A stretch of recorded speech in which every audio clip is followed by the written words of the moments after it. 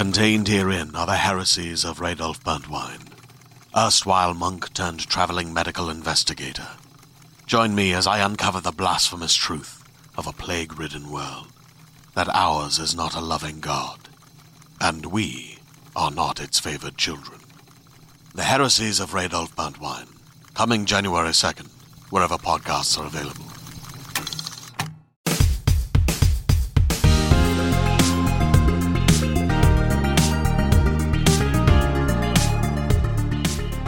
I have returned. I'm sure everyone was worried there that I was gone for a week. I don't know.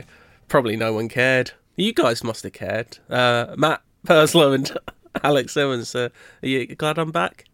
You've been away for 1 week and you expect that kind of welcome. Oh my God. What, like, so I've not been around. I've not been around on the podcast for a while, but if that's the state of things that have happened while I've been away, then goodness me. Well, I'm sure you haven't been on in a while, like you said, and I'm sure people are very happy to hear your voice. I would be. Yeah, but I'm not going to make that kind of entrance, am I? Well, I needed something. I'm bored of just saying hello. What are you doing? I mean, I went to like Amsterdam for 2 days. That's it. What do you do in normal social situations when you meet people you haven't seen for a couple of weeks? Do you do that sort of grand gesture? Punch them in the face. Do you? Okay. Yeah. Right. I had some chips and I had do you know what? I did have a Stroop waffle donut from a fine artisan Dutch chain called Dunkin' Donuts. Oh. Wow. I don't know if you've heard of them. Do you know what? It was kind of a novelty because I don't really think... Do we have any Dunkin' Donut shops here? I've not seen one. I think they do exist. I'm sure I've seen someone at a tube station holding a Dunkin' maybe it's bag. like there's one in London or something. Well, you want to go to Crosstown, though, don't you, really? That's where you actually want to go. Oh, I saw Hideo Kojima had some Crosstown stuff the other day. Did he? Is he around? He's in London. Not that I'm stalking him on Twitter or anything. Well, you don't need to. He retweets 100 images a day of different people. So, well, obviously, I don't know his whereabouts right now, but he was in Soho.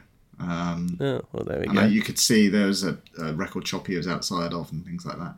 So. Oh, he does like his music. That's what I've learned about him. He does. Yeah, I don't know where to go from here. You doing all right?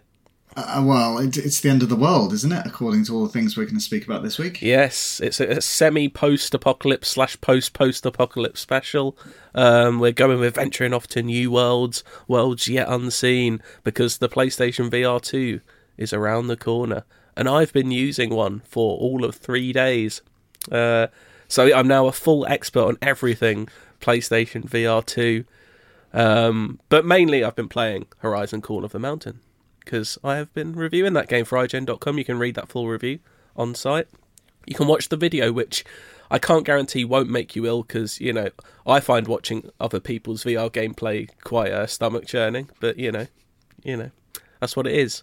Are you guys into VR at all? We're not. Is anyone? It's a curiosity, is the thing. But at this rate, it's a very expensive curiosity. So I was looking through the launch lineup going, okay, if I borrow the one from work, because let's face it, I'm not going to buy it, what shall I play? And honestly, I'm drawing a bit of a blank. And from what you've spoken about with Horizon, I think it sounds interesting. But do I want to play the whole game? Probably not, especially after the reports that you said, which I'll obviously let you talk about. I mean, I've given it a 7 out of 10. I think it's good. You'd hope this would be the thing that, you know, they want this to blow people away. This is meant to sell this console because it is the big exclusive. I know Horizon isn't everyone's favourite PlayStation series, but it is one of their biggest selling. It is a landmark title. And, you know, seeing these machines in VR, that's what this game does get right, is the spectacle of it all. Like, the first time you're, standing next to a tall neck or something, you're like, wow. I know it's a stupid thing to say, but you're like, wow, that is big. You know what I mean? You get a true sense of it. I suppose it has the element that Half-Life Alyx had, in that you've seen all of these things before in 2D in a traditional flat-screen environment, and now you are in that world. It was terrifying to come face-to-face with a headcrab zombie in Half-Life Alyx. So I imagine it has that similar sense of awe-inspiring terror of coming up against a Thunderjaw. And that's when it's at its best. A Thunderjaw, you've just mentioned it. The best sequence in the game for me is this weird like cat and mouse, not weird. It's a cat and mouse Thunderjaw sequence where you're kind of chasing it, it's chasing you, and it ends in a big fight. Like, I don't think that's spoilers. Say you fight a Thunderjaw in a Horizon game, but like that is the best stretch to me because it does feel like for half of it you're in like Jurassic Park, like, and a T-Rex is kind of looking for you, and it's like breaking through walls and things are crumbling around. Like, that's it at its best. And the combat, like, I really love Horizon's combat. I think it's like some of the best out there, and they've kind of boiled it down and really transitioned it well into VR. Like, bow and arrows naturally I think do work well in VR, especially with these two new controllers. Like, hold it with one hand, fire with the other. Like, I think that feels much more natural than pretending you're holding a gun in VR for me, because you're actually doing the action of pulling the bowstring back and aiming, and it does feel really good. Like, the combat sections are the best bits of this game, which is a shame because for about 80% of this game it's effectively a climbing sim, right? Which, and I wrote in my review, I wasn't naive enough to think that a game called Call of the Mountain wouldn't involve some climbing, because Horizon does involve climbing, but for like long stretches game, like almost all this game, it is climbing, whether it's with like pickaxes into walls, whether it's climbing just cliffs for half an hour stretches. Like, it is a lot of climbing. And let me tell you, because I was on a deadline, I had to finish this game, which is about between 6 and 7 hours. I think it took me like 6, and like my arms were nearly falling off by the end. Like, yeah, I don't do a lot of climbing in real life. I never watched the documentary Free Solo and went, yeah, I'm going to have a go at that. It sounds to me, obviously I've not played it, but it sounds to me, you know, like those, when 3D cinema was a thing, and it was all like, you know, somebody turning around with a girder or something so it popped out the screen. It feels like, well, what's going to work well in VR? It's like, well, climbing, so you experience that. It does work really well, and it feels like you are actually climbing. Like, it is all very good. It's just, it's quite monotonous, and I wanted more that's of what a I mean. balance. Have that in there, but don't make it the primary thing that this game is. Like, it does, like, it is fully immersive. Like, you're up at, like, I've been, like, I don't know how many hundreds of feet up looking down going, what am I doing? Because, you know, I'm not terrible with heights, but, like, I will put the disclaimer, if you suffer from vertigo, like, this is not for you. Like, you will not have a good time. But, yeah, I just wish it was a bit more balanced between, like, the second half is a lot better, because there are a lot more of these, like, set-piece moments. Like, the story is kind of based around these, like, it's kind of a vehicle for the, like, spectacle. It's not really, don't expect, like, a new entry into, like, the Horizon, like, lore or, like, a layered story. You're getting very much climb, cool set-piece with a massive monster, something will happen, and, you know, a fairly A to B story. But I did enjoy it. It's just, maybe it's because I had to cram it into 2 days, and I was like, I've got to get through this, that climbing nearly made my arms fall off. But yeah, I just don't think, and especially as we were discussing earlier, this is a £60 game on top of what, the 550 is it for the VR headset? Plus, if you don't own a PS5, another 400. Like, this isn't the system. I'm not going to tell people you've got to play this. It's worth effectively £1,000. Because, as we'll talk about in a bit, there are a few other games, smaller games, which I've enjoyed more. I haven't had much time to spend with other games because I've been literally headfirst into Horizon. But well, the one thing you've not really mentioned yet was how nauseous it made you feel. Yeah, I wasn't with the original PlayStation VR, and this one is definitely a step up. Like, that original PSVR kind of felt a little bit cheap, whereas this does feel much more like a premium piece of kit, and that did make me feel a little bit nauseous at times, but I was mostly okay. Horizon, I don't know what it is about it. Once I started playing with the movement settings, so it defaults to the gesture movement, which is you hold in 2 buttons on the controller, and then you basically, like, feign a walking motion with your hands, and you'll walk in that direction. You look like an absolute idiot, but it is a lot better on your stomach, because it's a bit calmer, and it feels more like you moving, whereas the other option is just use the analog sticks to move, and that, because it's so independent from what you're doing, that makes you feel a bit more ill quicker, if that's good grammar at all, which it isn't. But does it not have like a teleport mechanic? Because that's what most VR get. That's unusual, because most people that have motion sickness will opt to use the teleport, right? Because it means that you're always stationary, even though you can leap yourself forward. Like I said, 80% of this game is going up and down. Yeah. It kind of takes... That option would kind of be, I don't know, semi-pointless, but I think it's the up and the vertical nature of it that did make me feel a bit more ill than usual, because that's the whole thing. And there are like elevators in this game, and you slide down and stuff and you fall. Like, it's that sensation of... It's not necessarily the sensation of going up and down, it's that, you know, when you're expecting your stomach to move with your body and nothing happens, and you suddenly just come over a little bit like... Ugh. So I got to the point where any time I was in an elevator and I was reaching the top or bottom, I'd just close my eyes and wait for it to stop and then open them again. I mean, then you, it's not ideal, the new is world. look, it's only because... Like, I could play half an hour stretches and be fine. It's like I said, I was in and most people go, okay, I'm done there for the day. I had a good time. It's because I've had to cram this into effectively a day and a half of playing, which isn't ideal. But I shouldn't have gone to Amsterdam, should I? So, how long is it? like 6 hours it took me roughly. Okay. And that's just for the story. There's some extra stuff to do, like there's like hidden targets to hit with your arrows on each level. There's like rock cairns to stack with your hands to a certain height to get them.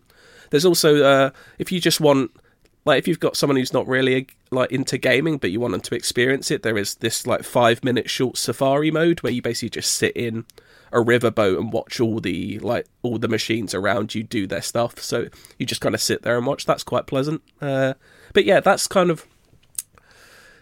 The combat and the spectacle of it all is very impressive. Yeah. But for the large parts, it's just dragged down by this monotonous climbing, which is a shame, I think. Like, yeah, if it was more combat focused, it could be much more impressive, I think. But yeah, I think, and you were talking about Matt earlier, I think maybe it's something to do with some of the early not the early VR hits being climbing games. Yeah, I was literally about to say, so years ago when I used to work at PC Games N, I can remember we had our first Oculus Rift kit come in, and my housemate at the time, he was our hardware editor, so he was testing it.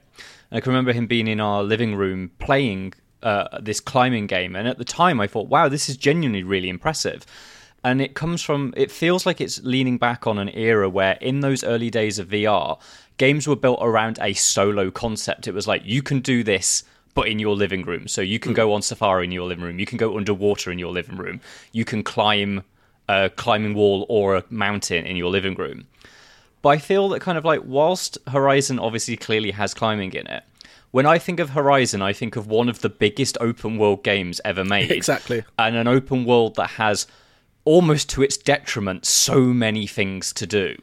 And I feel that if you're buying a Horizon game that doesn't have so many things to do, particularly at full whack plus headset, I almost feel like I might feel slightly shortchanged, particularly if the box hasn't made it very clear that this is a game about climbing in the world of Horizon. Yeah.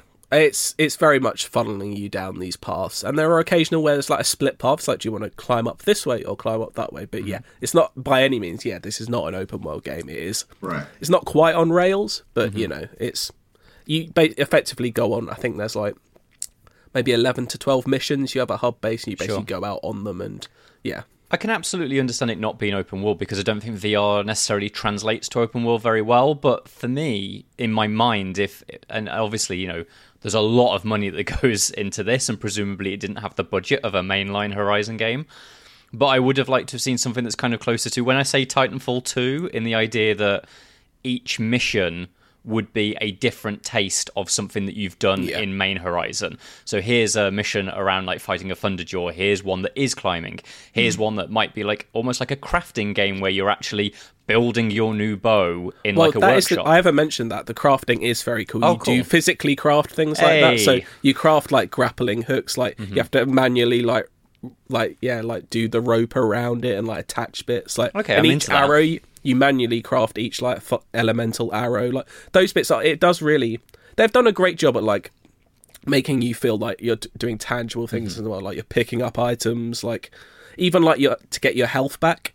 Your health is displayed on your wrist, like Half-Life Alyx did. I believe I'm yet to play Half-Life Alyx, and then to restore your health, you basically have to find apples or fruit around the world, pick them up, and put them towards your mouth, and it will restore your health. Like they've done a very good job at like basically not having UI.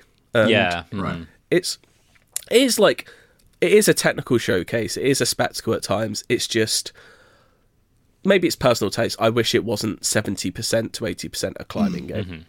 But yeah. And the headset itself doesn't come with any sort of demos to showcase its technical I might have stuff. said this before. I think it's absolutely mad there's not an Astrobot game. Yeah.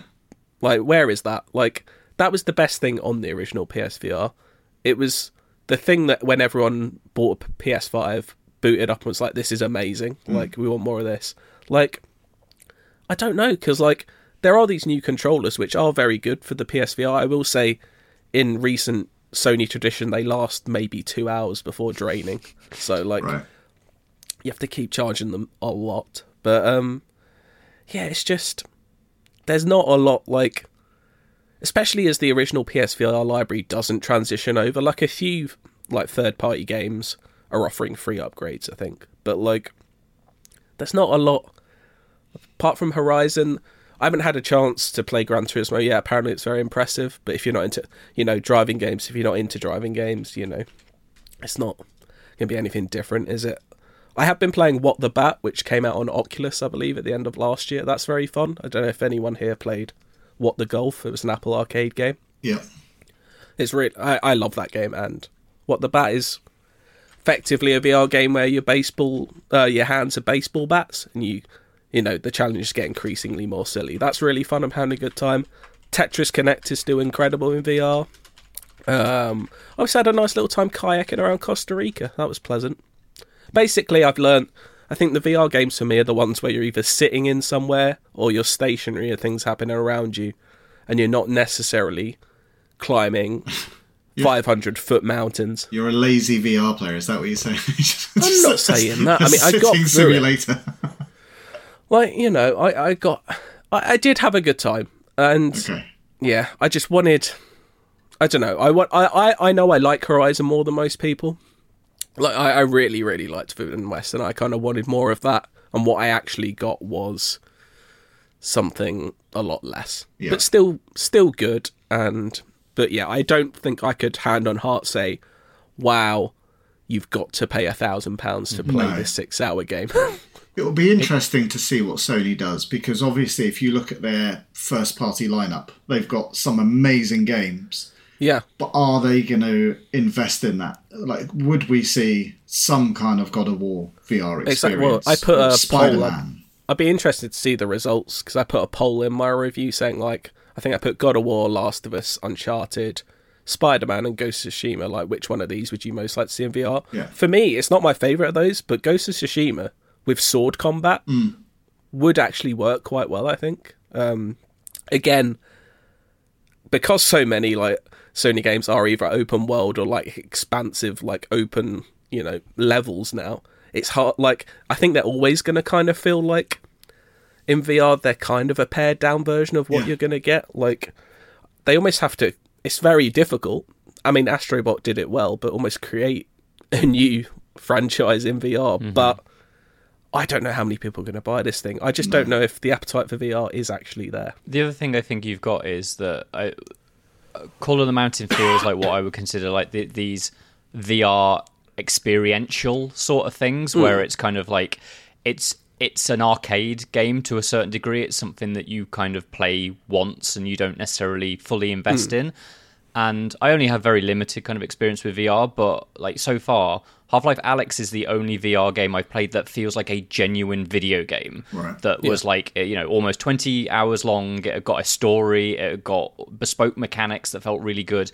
But it didn't feel like I was popping in to do something that was kind of like, you're getting to do something that you wouldn't, you're doing bungee jumps or under the sea.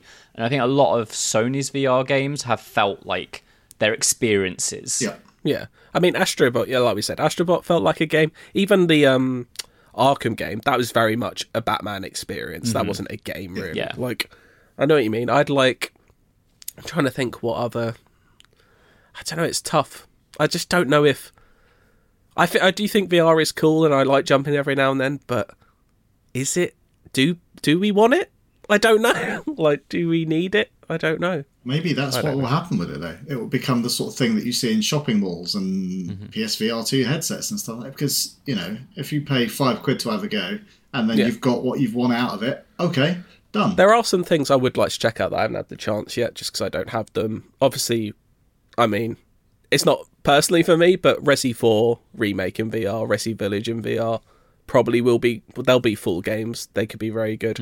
I do want to try No Man's Sky in VR because I do like No Man's Sky, and I imagine that could be quite impressive at times. Yep.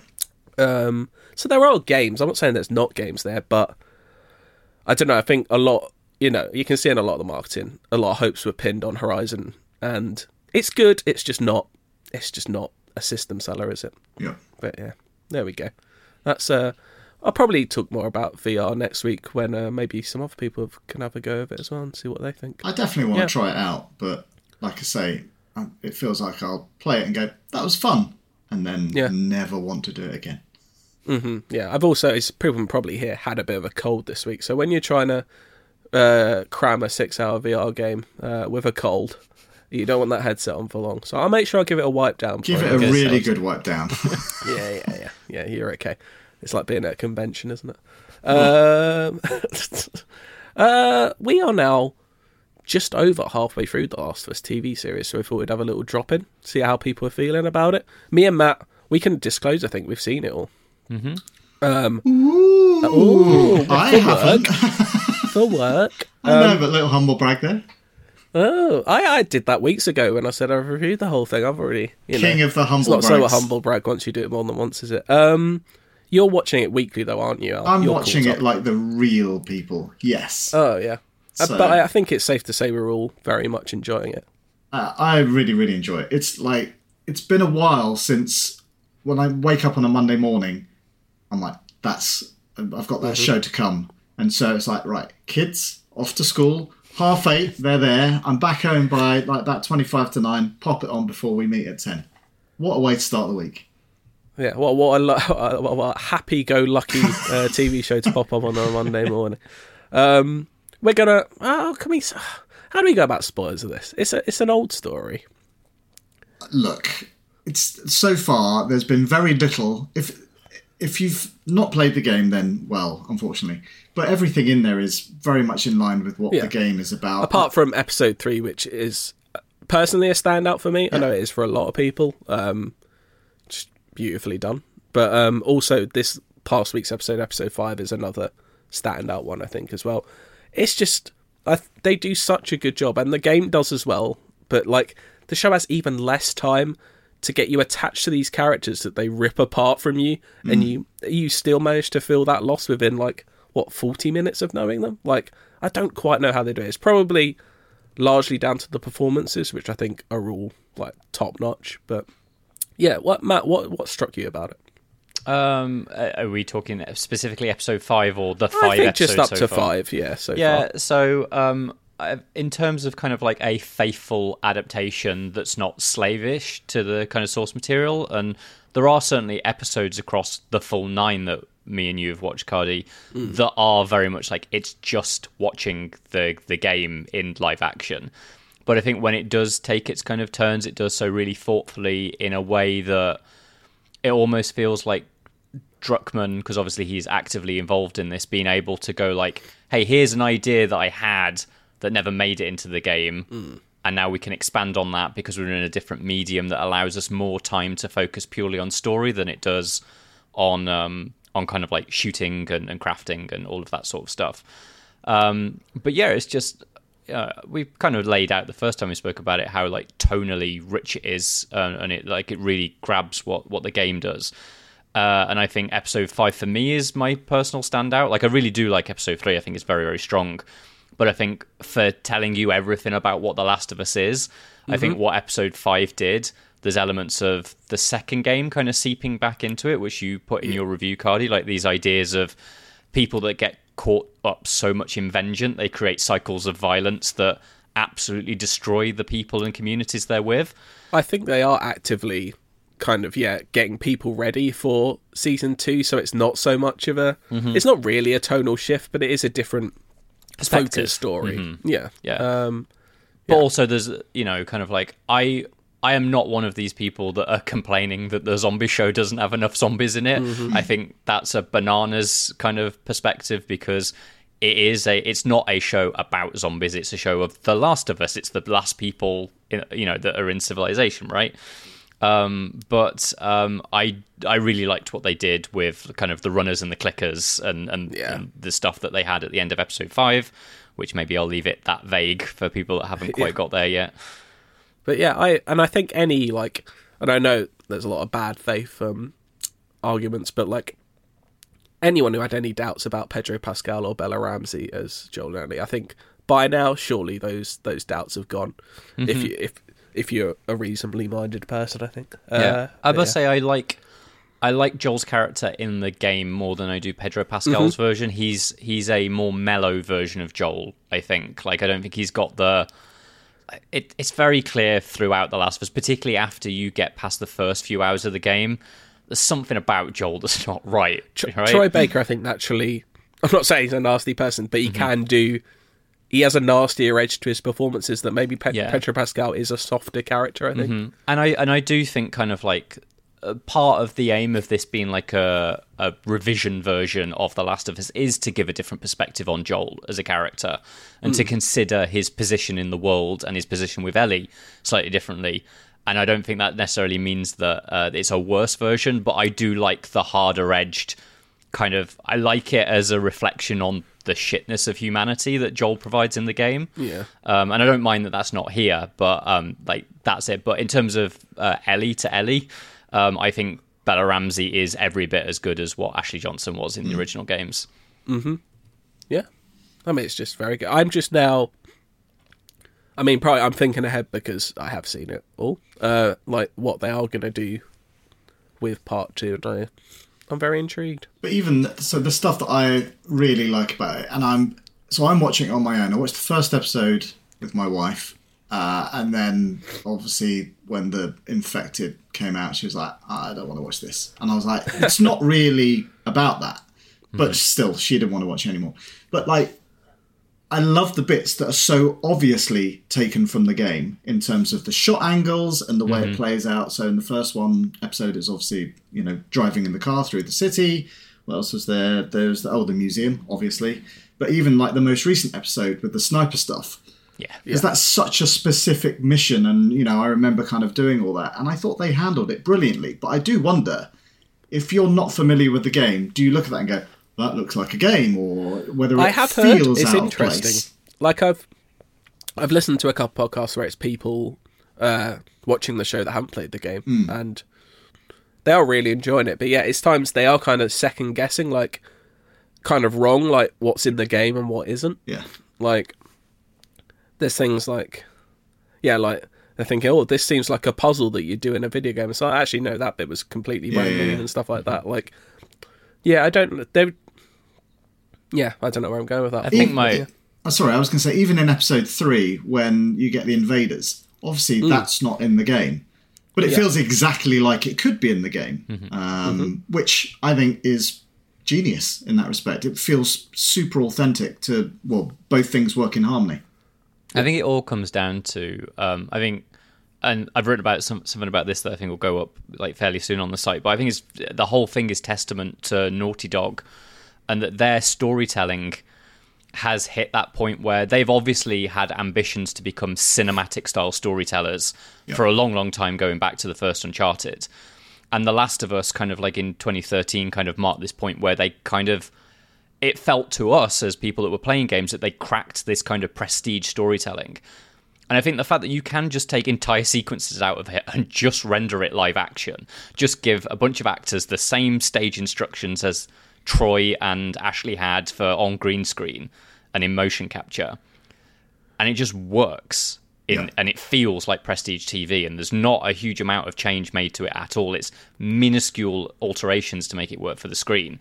And I think that just shows, kind of the age-old argument of, like, our games are, like, prestige art at this point.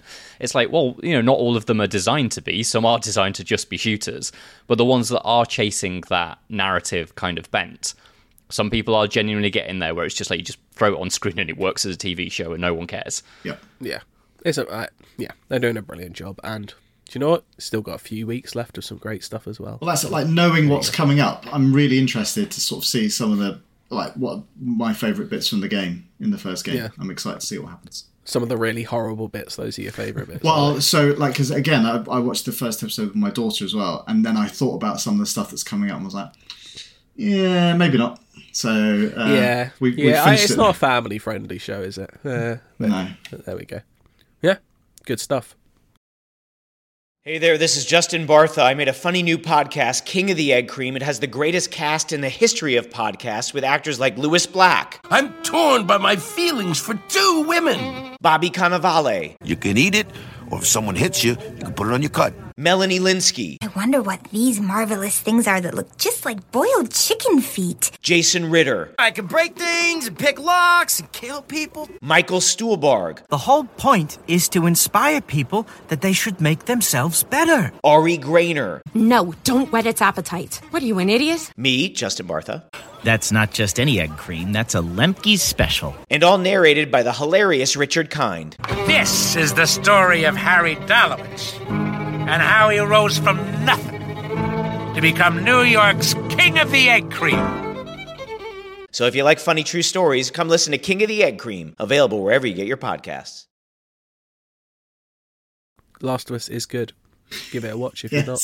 The Last of Us isn't the only post-apocalypse thing, though, is it? There's a load of it around now. You can, engage in any sort of misery you want. No, not every post-apocalypse is miserable, but, some of them you can have a laugh with. We've picked out a couple of our favourites each. We're going to quickly talk about. Some will be obvious, I'm sure, Al, but some of them might not be so obvious. Yeah, I don't know. You're just rude. You are. So the problem I've got is that I haven't actually played that many post-apocalyptic games. I haven't played Fallout. I haven't played Days Gone. That's the only other one that comes to mind. But I have played probably the best post-apocalyptic game in the world, and that is Zelda Breath of the Wild. The thing I love about Zelda Breath of the Wild is that it is the best game, whether it's post-apocalyptic, whether it's a sports game. It covers anything for you. It covers anything, and so it's an easy win. I'm, as you say, obvious in that respect. Yeah, I mean, it's set 100 years after the apocalypse. And maybe that does mean it is post-apocalypse. Well, exactly, but to the point now where actually life has become quite nice for a lot of the people. Is it nice? Well, you've just got this little bit in the middle where Ganon is. If you ignore that, then yes, it is nice. If you ignore looming disaster, much like we do as a human race, then you can have a lovely time. You could spend your entire time in that game not going into the centre of the map and live a happy life. Yeah, or you can do exactly what I did and not do 80% of the game and go straight into the middle of it and finish it, and then actually realise you probably haven't played the game like you should have. Maybe this is why that you don't like it as much as so many other people do. I do need to replay it properly. I still put a lot of Did you do all the Divine Beasts? Yeah, I did all four Divine Beasts. I did a lot of the game. The main thing is I never got the Master Sword. So, you fool. You didn't get the Master Sword in a game that, like the part of the core quest of Zelda is to get the Master Sword. I saw it as defeat Ganon, and I did. So there we go. Did you get the Hylian Shield? I can't remember. It's a long time.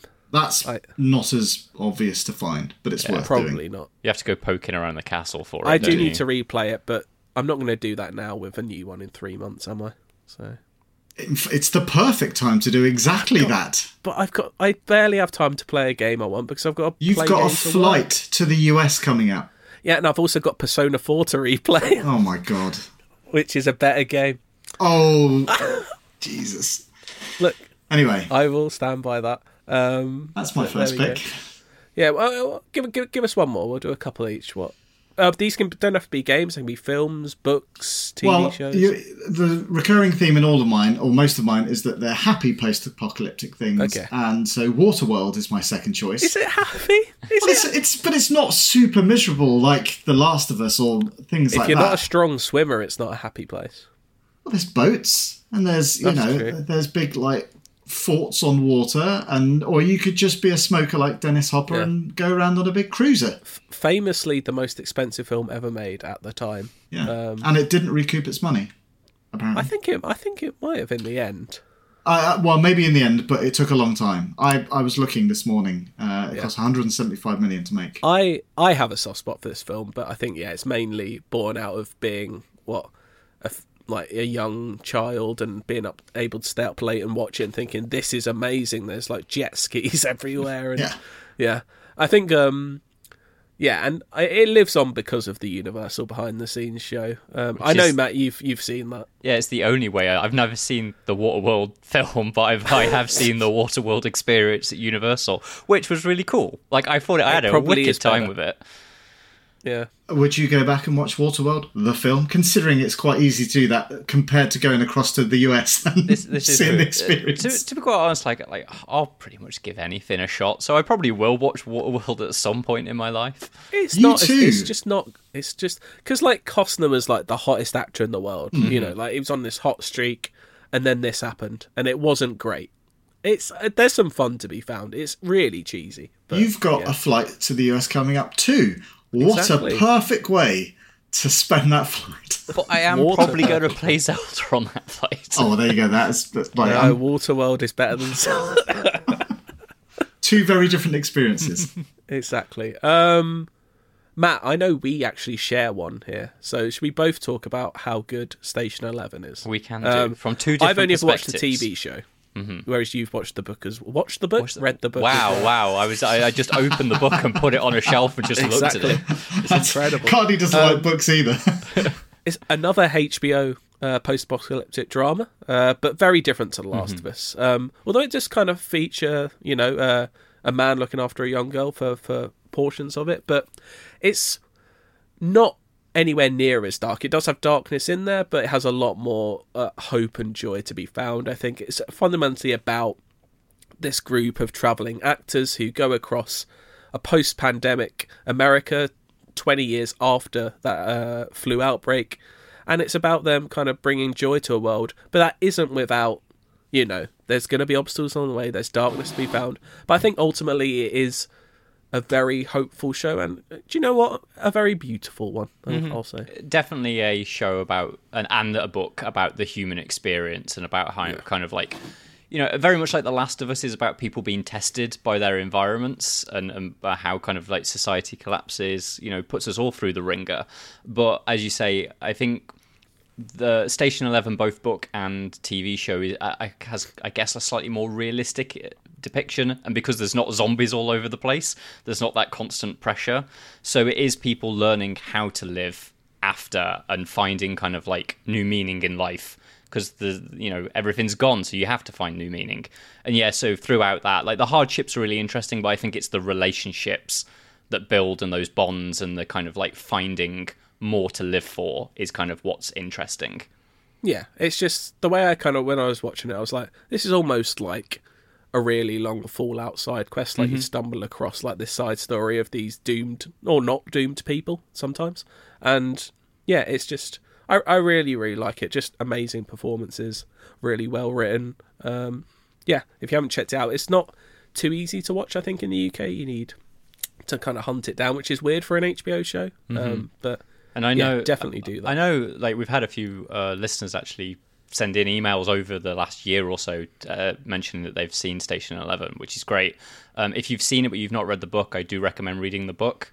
First time I watched the series, I found it a little bit difficult to get on with because it wasn't exactly the same as a book that is one of my favourites. But over time, I've realised that they are excellent companion pieces to each other. But the book has interesting new things to experience if you've not read it. Definitely check it out. I'm gonna shout out a couple of things very quickly. Nier Automata, very good game. If you like robots, you'll love this. Just genius. I got to it late, only played it for the first time 2 years ago, and people talk about the music to no end, and that's deserved. But like the actual just gameplay of it, I really love the mech stuff, the basic stuff that turns it into a bit of a shmup. I love those sections, and the way it just.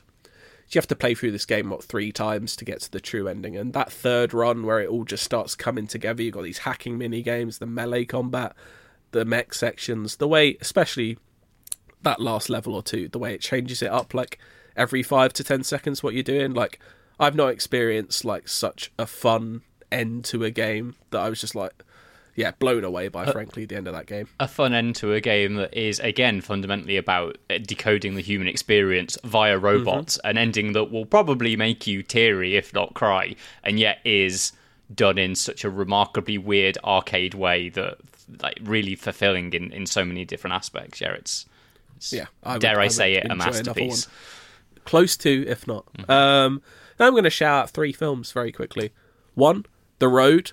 Also, The Book of the Road, which is slightly darker than the film. Cormac McCarthy is one of my favourite writers. If you don't like people describing things a lot, you might not like it, but as if you've ever read any of my stuff, you probably know I like describing things quite a bit. So that's how I write what you like to read, which, you probably shouldn't write game reviews in the style of Cormac McCarthy, but there you go. The Road, amazing film as well as a book. Also, I'm going to go with 12 Monkeys, just because it's one that people might not have watched as much. It's kind of post-apocalypse / time travel / kind of puzzle box thriller. It's just by Terry Gilliam. If you haven't watched it, I'd recommend. Bruce Willis is very good in that film. And my last one, shout out to WALL-E. Good fun. That's a fair point. Yeah, it's a good film. Yeah, I haven't watched WALL-E in too long, but I love that little guy. WALL-E or Waterworld? Which one are you going to go for? Well, WALL-E is a better film than Waterworld, isn't it? I recently got him. I say recently, a year ago, got him in my Disney Dreamlight Village, and he made a little farm, little patch of carrots for me. Looked very nice. Good young man, Wally. Great. Yeah, I refuse to say Wally. I just Wally. All right.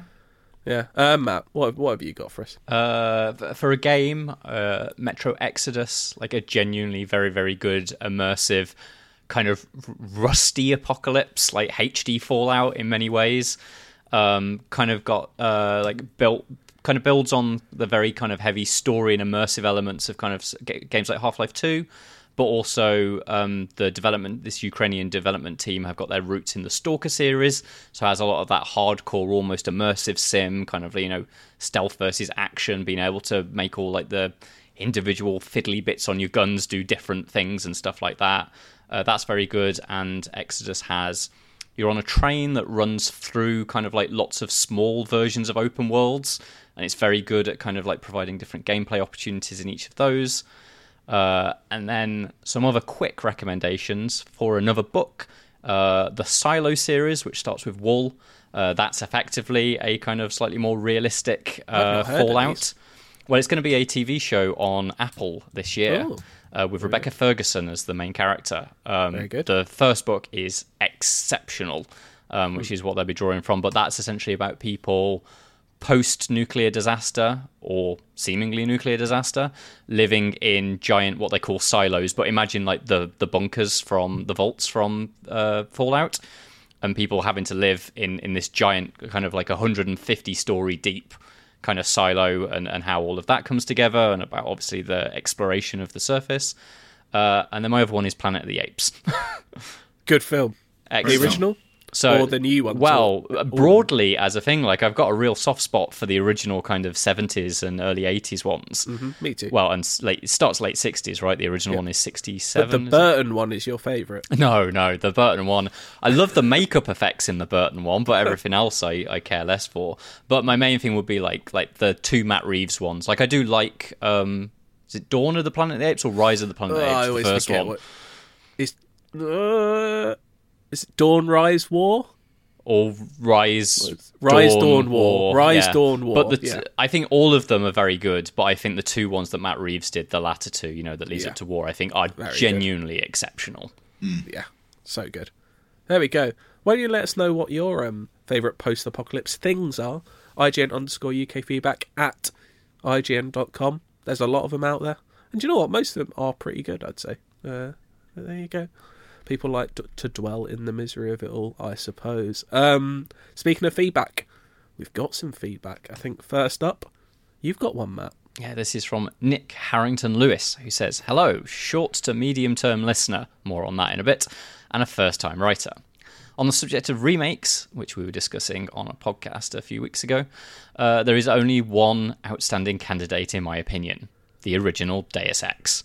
Ooh. I still play it pretty much yearly, as it's the first game I can remember that gave me pretty much an open level and let me complete it however I wanted. It was packed with hidden areas, different ways to approach objectives, and the dystopian sci-fi story about big industry and government colluding in horrifying ways was incredible to a 15 to 16-year-old me.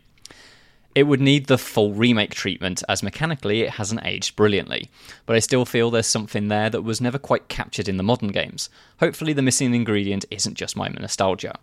Now, on to my second point. Obviously, you'd have to be an idiot not to respect the sea. However, as someone that's been listening for less than a couple of years, can you explain to a relative noob why everyone signs off their feedback with this pretty obviously but very rarely openly stated outside the podcast way? Thanks, Nick from West London. What do we address first? Let's do Respect the Sea, and then we can talk. It's probably like 3 or 4 years ago now. I don't even know how it started, but there is a drowning special. Yeah, but it's before that, I think, because about a year before that, we asked for people's stories of when they nearly drowned, but preferably funny ones. And we surprisingly got too many, like dozens. So, yeah, if you haven't listened to the drowning special and the sandwich special in particular, listen to those. But yeah, Respect the Sea is just, it's pretty self-explanatory. Respect the sea, because it will take you away. So yeah, there we go. Not much more to it. You call it quite bemused there, Al. Well, to be honest, I wasn't really involved in those episodes either, and so it kind of passed me by. Yeah. And it's something that stuck. You do agree, though. I do. I almost drowned when I was younger. I lived by the sea. Really? Have we heard this story? Well, you've got to tell us now. Well, it's not much to tell. So I didn't learn to swim till very late. We lived by the sea, and I was messing around with mates, and a wave came back, hit my feet, and then just pulled me out. And I was like, oh. And then thankfully, obviously it felt like an eternity that I was under, and he just like pulled me back out the water. Because the waves were just kept on pulling my feet away from under me. That sounds terrifying. I'm pretty sure when I was like young, I mistakenly went into the deep end of the pool and wasn't quite a good swimmer at that point when I was that little. But yeah. I was probably there for like 3 seconds, but I know what you feel. It feels like a minute. Yeah. But, well, and just sheer panic. Mm-hmm. But Matt, I'm sure you'd like. I mean, you're a big Deus Ex fan. Mm-hmm. A full remake does actually. Now it's been said, that sounds perfect. Yeah, absolutely. I actually have, I think within the overall Deus Ex fandom, like more than typical love for the new ones. Like I adore Human Revolution and Mankind Divided, possibly to the point where like I think I might like them a little bit more than the original Deus Ex, but the original Deus Ex is a better immersive sim, let's say, in that because it's such a purebred. Because of where it was from. So the idea of kind of finding giving that modern treatment to that version of what Deus Ex is, and maybe kind of finding a slightly better way to filter its very Matrix influence, kind of like, classic early 2000s cyberpunk, very leather jackets, lots of blue. I think finding a way to kind of like give that art style the unique spin that the modern games have. I'm not saying turn it orange, but just find a nicer version of that. But yeah, kind of like the idea of a modernized version of Deus Ex that doesn't sacrifice on what made Deus Ex originally so good is literally music to my ears. Yeah, I haven't played the original Deus Ex in probably well over 15 years. I've been thinking about it, but it definitely is dated, even when you look at it. So I'm sure it still plays enjoyably. You can get quite a lot of good mod packs now that kind of like, it doesn't, as I say, doesn't really sacrifice anything that it had, but it just makes it a little bit more tolerable because yes, it's quite fiddly and it's quite unforgiving if you put your points into the wrong things. Like if you accidentally put points into swimming, they ain't going to be useful at any point in the entire game, basically. It might if you almost drown. Well, yes. Yeah, there we go. I have, got a blocked nose. And I've also got an email here from Alex Cole who says, "Hi IGN UK crew, long time listener and apologies for the small novel below." It's only a couple of paragraphs, you're fine. Here we go. Me and my girlfriend have recently returned from spending 6 weeks travelling across America in a camper van, starting in Florida and finishing in California. You guys kept us company while driving across the thousands of miles. My girlfriend turned her nose up at the podcast at first. I cannot blame her there. But by the end, she was joining in the endless search and shouting out the answers in frustration. In this trip, I encountered one of the strangest breakfast menu items I've ever seen and had to order it. Fried chicken and waffles, which, that's standard, but topped with Eggs Benedict, served with a jug of maple syrup. Surprisingly not terrible, apart from the eggy, syrupy waffles at the bottom. Yeah, I don't need egg and syrup mixing, personally. So those Yanks taking the piss out of Weetabix can do one. There we go. Across the trip, we went to many locations that instantly took me to a film or video game I had played. New Orleans and Louisiana remind me of the slightly underrated Mafia 3. West Texas and Big Bend National Park was straight out of Red Dead Redemption. And LA was like a fever dream, as I was constantly saying, this is just the same as GTA 5. Are there any places when you visited for the first time that took you straight into a video game? Thanks for doing a great job, and as always, respect the sea. Yeah, I don't need... I mean, I'm not a big eggs fan in the first place, but egg with syrup? No, thanks. No. I'm not massively into the breakfast thing in America of kind of pairing very, very savoury things with very, very sweet things. Well, and just massive breakfast. Like, I barely eat breakfast as it is, but the thought of having fried chicken for breakfast... Oh, actually, I could do that. I think I could eat fried chicken any time of the day, but I'm not a particularly breakfasty person. But, like, Eggs Benedict means you're getting hollandaise mixed with maple syrup. Yeah. No, thanks. As I say, there is like a cultural thing in America of very, very sweet and very, very savoury at breakfast, and it doesn't work for me. The pancakes and bacon thing doesn't work for me, unfortunately. Yeah. Do you know what? I didn't finish Mafia 3. I had a decent time with it. It's all right. It's just not what 1 and 2 was, I think. But there we go. Anywhere I've been... I had the opposite. I think I may have spoken this in the past. Like the first time I went to San Francisco, then like a couple of weeks later, I played Watch Dogs 2 for the first time, and I knew exactly where I was going. It was quite fun, but that's more the opposite of that. It's the obvious answer, isn't it? But with GTA 5, like I went to LA 3 years after I played GTA 5. I first went to LA in 2016. I just couldn't believe like how close it was, like just going down streets and like, oh, even the road surface has been captured in the game. The other one I've got is so obviously like I'd been to London several times before I worked here, but for this job is the first time I've lived in London. But unfortunately we had a pandemic kick off less than a year after I'd been here, which meant that like quite a lot of my exploration of London during my time here was actually through Watch Dogs Legion. And so I've learnt quite a lot of the city through Legion, in that kind of like sometimes I'll get off at a tube stop and momentarily not know where I am, and then realise the reason why I am able to navigate from there is because I know where I have been in Watch Dogs rather than like, in real life. So I've got a better knowledge of London via a video game that I played through pandemic than I do of actually living in the city. Oh, do you know what? I'll take you around one day. We'll see all the sites. We can do it on one of those remote control drone cleaners. Oh, lovely. Yeah. We've got one last email, Alex. So the last piece of feedback is from Adam Weston, who says, after hearing about the Melbourneian man who loves his Weetabix, I also had to write in. I have been eating 20 Weetabix for breakfast for a while now, all with milk warmed up in the microwave. How big's with the a bit bowl? of peanut butter, cinnamon, protein powder for that chocolatey taste. Honest to God, that's got to be 20? a typo. Like, I have 2, 3 if I'm really hungry. It can't be 20. That's like an entire box, isn't Adam it? Weston. You're eating a box kind of of Weetabix. Psychopath are you? That must be like 10 microwave trips. So it's got to be a typo. It's got to be 2. He continues. And if it was 2... Unless he means Weetabix Mini. He says, it's often been a talking point amongst friends, family and colleagues, which if it was 2, it wouldn't be, because that's like, well done. I wouldn't be telling anyone about it. So he's kind of used to talking about it. But he used to find it a bit embarrassing. I literally cannot compute it. I tell you, hold on. You must be very regular on the toilet, is all I'm saying, because that is a lot of fibre. I'm going on Tesco now. How much? You can get like massive 48 ones, can't you? How much? Yeah, but how much is wheat? So Weetabix, a 24-pack of Weetabix is £3.25 retail from Tesco. Eat that every day. That every day. Unless are you in the 1%? Adam? Well, he must be a man mountain, surely.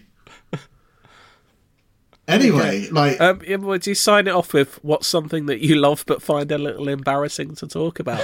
Well, I'm not going to talk about. Oh, do you know what? I already watched the 5 new episodes of You on Netflix. One of the worst, still continues to be not good. Although this season slightly better, it has an interesting hook to it. But it's not good. Like I don't have many guilty pleasures, but that's. I couldn't believe that it's up to a 4th season. I saw it pop up on Netflix, and I was like, "Oh my god!" Wow. Everyone watches it. Apparently, do you know what? It's got its look. Despite me saying it's bad, it has its hooks in me, and I don't know why. But yeah, there we go. It's no Waterworld. But yeah, I don't have 20 Weetabix. No, I don't think. Do you know what? I'd quite like to have picture evidence of that, because it must be he eats it in a bucket or something like that. Washing off cold. It's quite filling. Like I said, like I haven't had Weetabix in a while, but when I was younger, it would be 2 of the biscuits with some milk, heat it up, and that was a decent sized bowl. Yeah, I mean, there are 136 calories per 2 biscuits. Like that's like a whole day's worth of calories. I can only. Must be a bodybuilder. Are you a professional bodybuilder? You know, because with the protein powder, and the peanut butter, I'm gonna guess. Wow. But I'm intrigued nonetheless. Yeah. Can anybody else beat 20 Weetabix a day for breakfast? Because if you can, then I don't know what the hell we're doing on this planet. Yeah, what's the biggest meal you've ever had? I tell you what, though, he's going to struggle if the apocalypse comes around, because he's going to run out of Weetabix very quickly. Very quickly, yeah. Stock up. Cool. I suppose we need some music for the end. We'll pick something. I'll pick something. Right. But you know what? It's been a lovely chat about all things Weetabix and post-apocalypse. So there we go. Thanks for spending the last hour of our lives with me. Oh, I think everyone enjoyed it. I'm going to try and de-snot my nose. But lovely. There we go. Delightful. Oh. Yeah, okay. I'll see you later. Bye. Yeah, goodbye. Bye.